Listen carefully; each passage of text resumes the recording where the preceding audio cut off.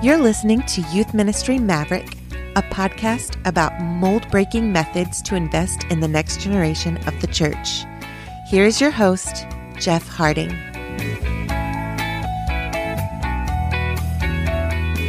What's going on, everybody? This is Jeff. Welcome back to Youth Ministry Maverick. You're listening to episode 89, Learning from My Top 5 Youth Ministry Mistakes. Well, this could easily be about my own personal youth ministry mistakes. I've mentioned them here and there in different episodes, and I'll probably have an episode like that sooner or later. But my guest today, Dan Istvanik, from Youth Ministry Hub, who is a longtime youth ministry veteran, has offered to come on to talk about his top 5 mistakes in youth ministry over his 28 plus years working in youth ministry. Definitely some good wisdom shared here, some good laughs we have at our own expense. And I hope you're able to learn from these mistakes and some things that you might be doing and some perspectives you might have with your own ministry right now. So let's go ahead and hop into that conversation with Dan. Well, Dan, welcome to the podcast, man. Glad we can make this happen. Yeah, thanks for having me on. Yeah, for sure. I'm sure several people watching and listening know who you are familiar with some of the things that you've done or that you do. But could you give us a little intro about yourself and what you've done and what you're doing in the world of youth ministry? Sure. I'm a 28-year youth ministry veteran, so I've been working with students and families for over 28 years as of November. I'm currently just outside Chicago. I've been here about 3 years as a family pastor, still working with students, been overseeing the children's ministry, student ministry, and then also some men's and women's ministry, as well as our church really having an umbrella of student ministry connecting to a lot of things. Beyond the walls of my church, I've been kind of a writer, speaker for about 10 or 15 years now. Last couple of years, we relaunched a website called youthministryhub.com, where we provide youth ministry resources as well as family ministry resources and a lot of other stuff. So just been having a great time working within our church, with outside of our church as well, and also doing some networking even locally, just helping young youth pastors mentor to coach them through the next steps of life. Awesome. Love it, man. Love it. Love it.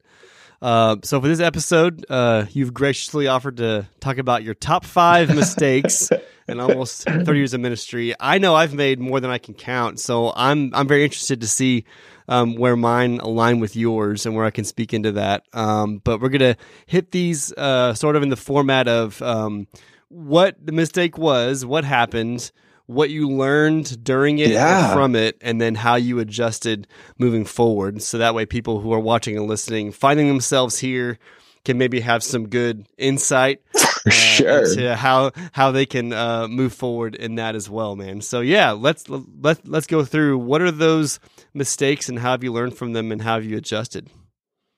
Oh, yeah. I mean, I had to decide with one of the crazy, wild, fun ones that I didn't learn a whole lot from, or some things generally that I just keep making or just started making over and over again. Mm-hmm. So I think early on in youth ministry, my biggest mistakes were going from 5 to 1.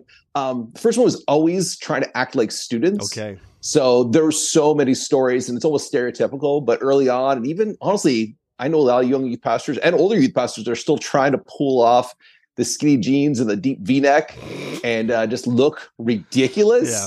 But I think the biggest mistake over all the years was, early on especially, but even sometimes I slip into it, is trying to be hip and cool, try to dress in a certain way, or think that I'm going to be more relevant.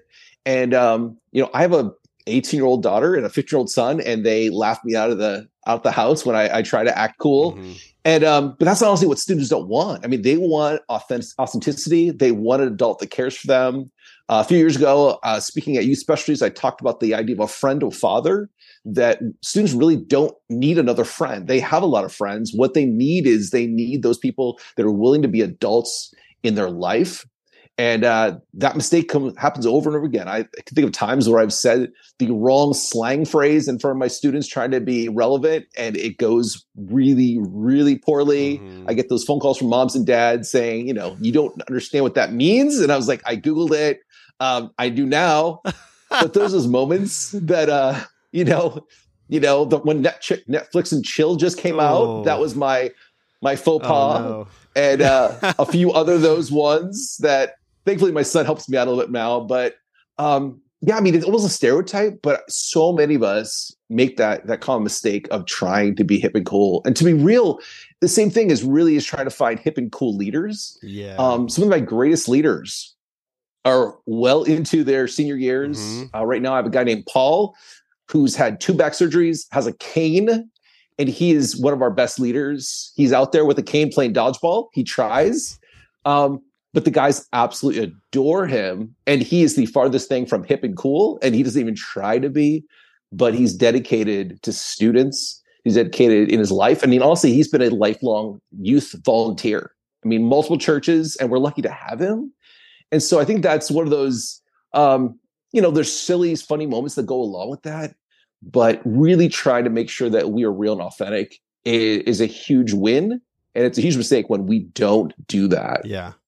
Yeah, I love that, man. Several leaders, both here at the church I work at and then the churches I've been at, the ones that are steadfast are the ones that stand out. And yeah, they can have some athletic flair or be goofy or be that funny guy in the room, but the ones that stand out and that go long-term with meaningful impact are the ones that are just there and present. And I think with middle schoolers especially, just being able to have the patience to wrangle cats is more needed than trying to be cool. Oh, for sure. And I know for young guys especially, like making that jump themselves of like, I still want to be hip and cool, but then as we get older, just as you said, trying to couch it as, well, I need to be relevant.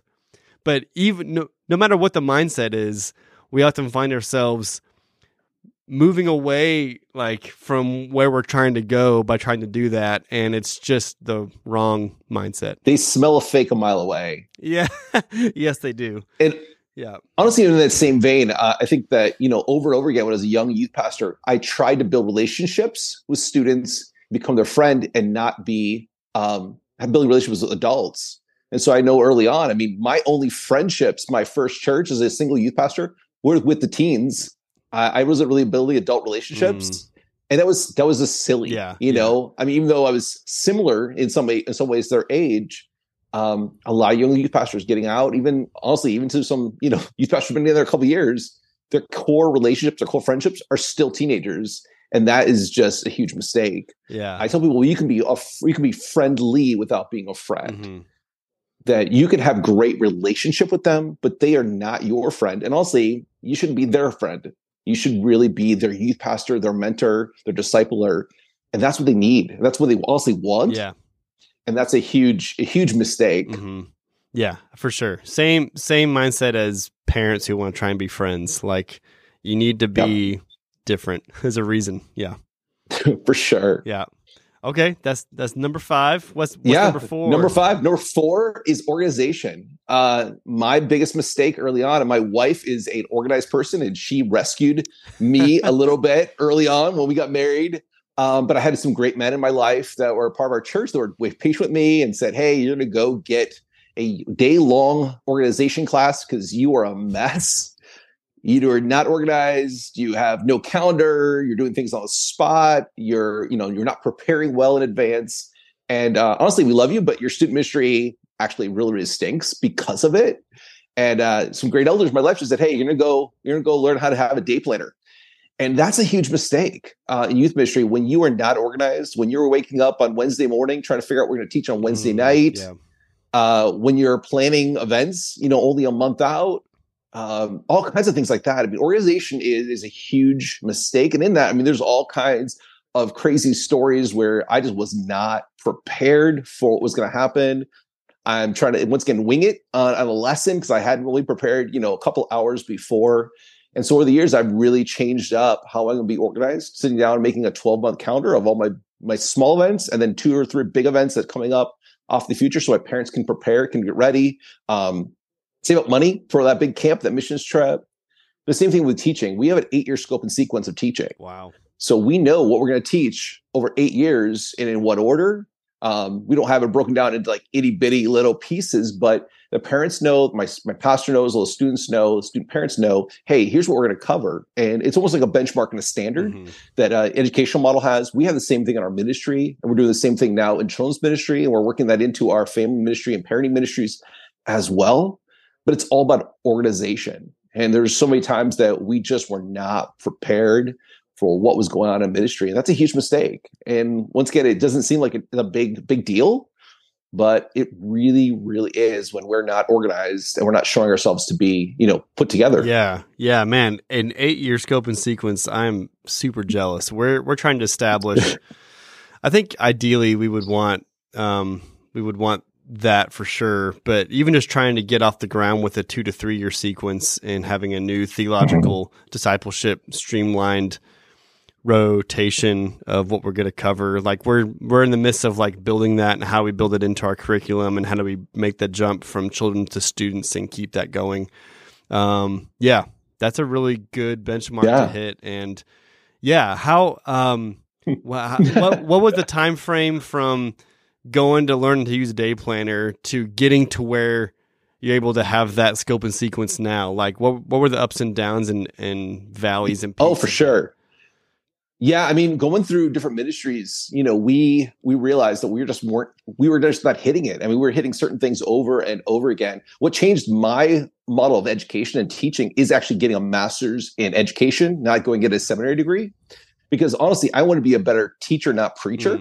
And that's what I encourage a lot of young youth pastors as well is students, parents, honestly, are not going to sit more than 8-10 minutes. Yeah. I mean, if you preach at them, you speak at them for 7 to 10 minutes, their attention's done. So I actually have a 7-minute rule in my ministry where every 7 minutes we differentiate our instruction. We show a video, we do illustration, we turn, even on Sunday mornings for our middle schoolers, we do our small groups throughout the lesson. Yeah. Which is a huge different thing. And part of what I'm putting together for my website is something called 7-Minute Sundays and how to do a Sunday school class in 7-minute segments, which completely changes and has changed how I do things. But honestly, probably about 8 years ago, I got a master's in education, and that changed up how I do scope and sequence teaching, how I approach teaching, like lesson to lesson, but also just organizing. And it's amazing. I tell people it's like years and years ago when I was a younger youth pastor, I decided I was going to do a destination unknown trip. Back in the day, road rules. And I was not going to tell anybody where we were going, but we were going to pack the students up and we were going to take a 5-day trip with students, not going to tell the parents, not tell the kids, and it's going to be a surprise. And guess what? No one signed up for the trip because they had no idea where we were going. And the same thing happens to young youth pastors or older youth pastors. Say, hey, I'm going to take your kids on a year-long trip of education, but I'm not going to tell you until every Wednesday morning, when I send out my email where we're going this week. Yeah. Same thing. And that was a huge mistake on my part, trying to organize a trip without telling anybody, make it a secret. I thought it'd be cool. And, this would be awesome. Kids are going to love it. And it was a great trip. We went on it, but not many students went because they had no idea where we were going or what they were signing up for. And honestly, we do the same thing educationally when we teach, but we don't really prepare in advance. Yeah. No, I love that, man. That's a really good point of every Wednesday morning you're going to find out. And there's just an implicit trust there that you appreciate, but also we probably take for granted and then abuse and don't really set it up well, where it is kind of like a trip that I want to know where you're going. Well, here you go. So that's awesome. Okay. All right. So 2 down. What's the next one? All right. Professionalism. Okay. I was not a professional when I first started. And that's a huge mistake. I have a lot of people who come to my office. They're professionals. They look at me and I'm sitting in, cut off shorts and a t-shirt, trying to be hip and cool with my students, saying phrases that are not adult at all. And just coming off really, really poorly. And what changed for me a lot, I had that along and I was kind of changing, but I took a church in Washington, D.C., where 65% of my church worked for the Pentagon. And my senior pastor just came in to me and said, look, if you're going to work here, you got to put on a collared shirt, pants, and, you got to put some shoes on. Realistically, we have men who are walking straight for the Pentagon. They're going to meet with you about their child. They're going to still be in their military uniform. You look like a fool. And, not everybody, you got to do in context, you got in context of who you are, where you're working, where you're serving, but really making sure that you fit within the professional mindset of the area that you're in, making sure you show up on time for meetings. Huge big deal. There's this stereotype of youth pastors that miss meetings, show up late, show up sloppy. Professionalism is a huge mistake in youth ministry when we don't come off. Our students go to classes and teachers. Our teachers are professionals. They go to, go sign up for sports, and they have these experts in their sport that look professional, that act in a certain way, and parents trust them. An easy way to get trust immediately is to look like you're trusted. You're trustworthy. Yeah. Okay. Yeah. While we're hanging out playing dodgeball, there's going to be moments when we just need to look and act professional. We need to look like and act the part of an adult. And that goes back to kind of that, being hip and cool or being trustworthy. And professionalism is a huge big deal. That's where organization comes in. That's where some of those things come in. So I think about early on, hanging out with my senior pastor, and, he's like, hey, we're going to eat. And I showed up, how I'm going to show up. And he's like, I am not going to take you to a restaurant that way. We'll take you to a nice meal, but you don't look the part. You don't look the part of an adult. I look like I'm taking my son out to, Chuck E. Cheese, is what he told me. Yeah. And he literally was like, hey, next time we go out, how much you prefer? I want to at least put on something that looks like we're going out somewhere. Yeah. Yeah. Being professional. So huge mistakes. Okay. Yeah. Yeah. Huge mistakes. Mm-hmm. Yeah. Yeah.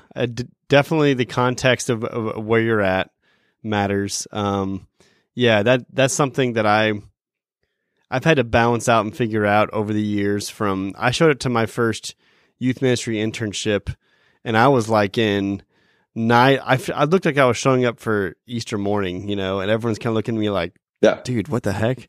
But then if you go too far the other way, it's like, no. So you have to be able to bounce that out and realize kind of where you're at. And I know being in Dallas for almost 12 years, there was definitely a pressure to always look nice. And then whenever we go somewhere else, it's like, oh, I guess people just don't have that like they do in Dallas. So yeah, it's definitely about figuring out where you're at. You definitely want to relate well with your staff, with your leadership, with your parents. And I think that helps you further establish yourself as the adult in your students' lives without being without being like standoffish. You're just presenting yourself in a way where you can like engage well and be in the role that you should be in. Right. So for sure. Very cool. Well, that kind of goes to like the second one, which is almost the first one, is parent involvement. Okay. I did not want parents involved in my ministry at all. That's a big one. So for the first, 10 years, probably a little bit more, I was like, drop your kids off. I got it. You messed them up, I'll fix them. Yep. Kind of mindset. Yeah. Maybe we'd have a parent meeting right forward to a trip just so the parents had, felt good about where we're going, what we're doing, obviously. But I had no parents involved in my ministry. I only had young adults and college students. Parents never were allowed to help. Were never allowed to chaperone. And I did nothing much to communicate to parents other than the bare minimum. And that was a huge loss. Obviously things have changed. Things have shifted. There's a lot of great books out there now, but I realized on my own life, I only get to see these kids a couple hours a week. Parents are with them. So I need to, one, encourage them that they can do the work of discipleship. I want to equip them. Here's some stuff to help you do that. And then I want to continue and empower them to do the work of discipleship on their own. Because that's a huge miss, is when parents aren't involved, parents aren't equipped, and parents aren't really doing discipleship on their own. They're depending purely on you for the work of discipleship. Students going to fail. Student ministry is going to fail. You're going to fail. And honestly, parents are going to fail. And we're going to have students that are walking away, a generation that's walking away from faith, which I think partly is what we see now. Yeah. Is there's not parents that have done the work. They don't know how to. Yeah, absolutely. So that's a huge big deal. And as a parent, I get that even more so. But even before I really became a teen parent, I was realizing I'm missing something. And so we have some great parents involved in our ministry. One of our key things that we shoot for is having student-led adult guided ministry, especially in the high school side of things, is really allowing those parents to come in. Maybe they're not going to be the best small group leader for whatever reason, but they have skills in cooking. They have skills in creating things. They have skills in organizing. They have skills in worship. And these are people that can coach and mentor my students to lead a ministry. And I can hand off a ton of these aspects of our ministry, which is just a huge thing. But having parents as leaders becomes a safety for your job. Mm-hmm. And that's a secret. When parents defend you to other parents, you win. And so often we're scared the parents will come in and critique us. But what we have is that when we have parents are with us, they can defend us and actually cheer us on, but also build us up. And we've seen a lot of people come and ministries grow because parents were the ones that were inviting other parents to invite their kids. Mm-hmm. And that's a huge little secret. It's not much of a secret, but it is a secret that when we have parents involved, it is huge protection for us and our job. Yeah. Yeah. It's a multifaceted approach that just screams health, and it's accountability. It's the way it helps you engage with parents and to resource them better, which you made the point of, like, time spent. Whenever I would bring in new upcoming middle school parents and students, we would bring them in the summer, so they have the summer to adjust before starting school. I would lay out, okay, here's the time you're going to spend from now until you graduate high school. And if you come every Sunday morning, you come to every retreat, mission trip, event we do, hours wise, I'm going to have you for about 5 months out of 6 or 7 years. So parents, there's no way that I can spiritually raise your kid. My main job is to help you do that, and for me to support you and encourage you to do that well. And yeah, it's the mindset that we have to take. And I was surprised,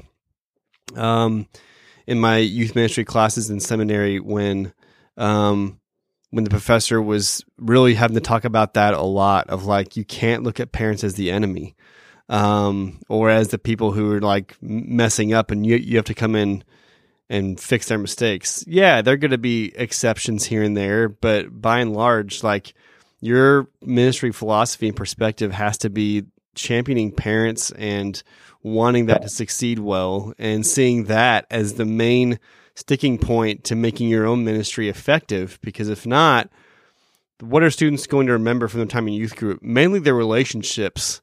They're not going to remember. No. They're going to remember a handful of messages that you ever give.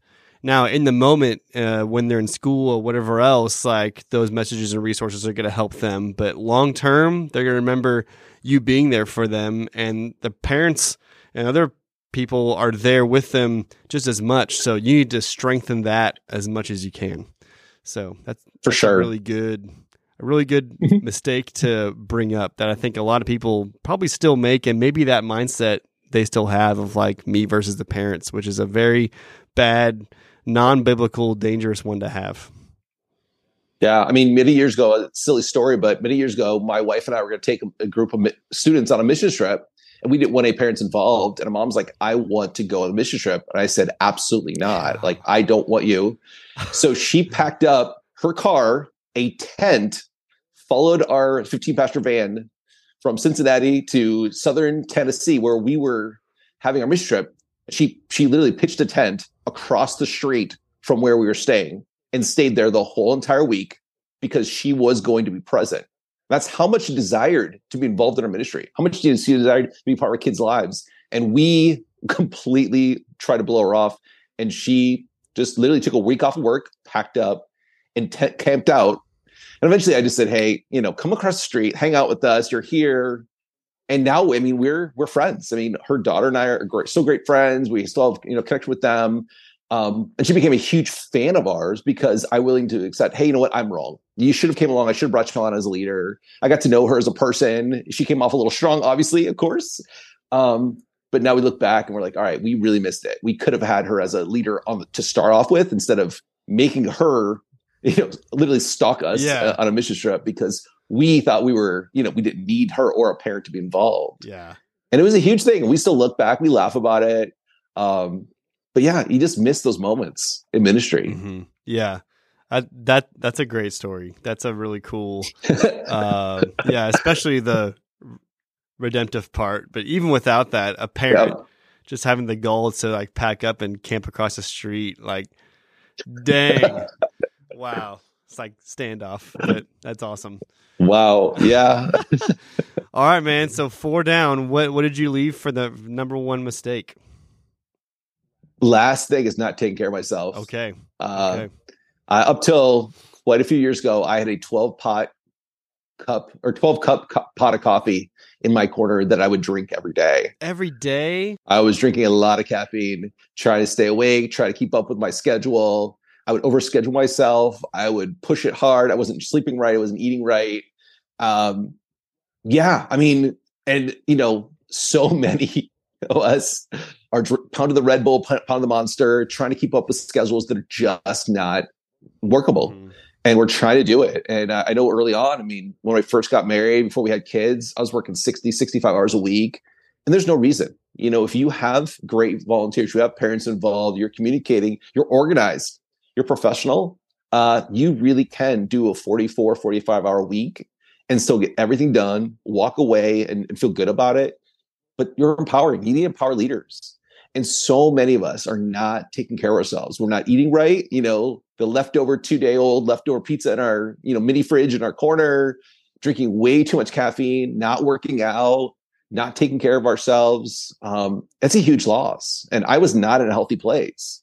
And I talked to all young youth pastors and older youth pastors, people my age who are burning out. And I'm like, what is going on? And I start hearing about their lifestyle, but also even spiritual soul care. Hey, I'm in the Bible all the time, but are you in the Bible for yourself? I know you're prepping a lesson, but are you spiritually healthy? Are you taking a day off a week? Way back when I started changing this, I said, no, I am, especially now when I started having kids, I will take off 2 days a week. Friday and Saturday will be my weekend, and I'm going to work a 5-day work week. I'll work 40 hours and I'll tithe the 4 more because that's what I ask of my volunteers. We want a time, talent, and treasure tithe.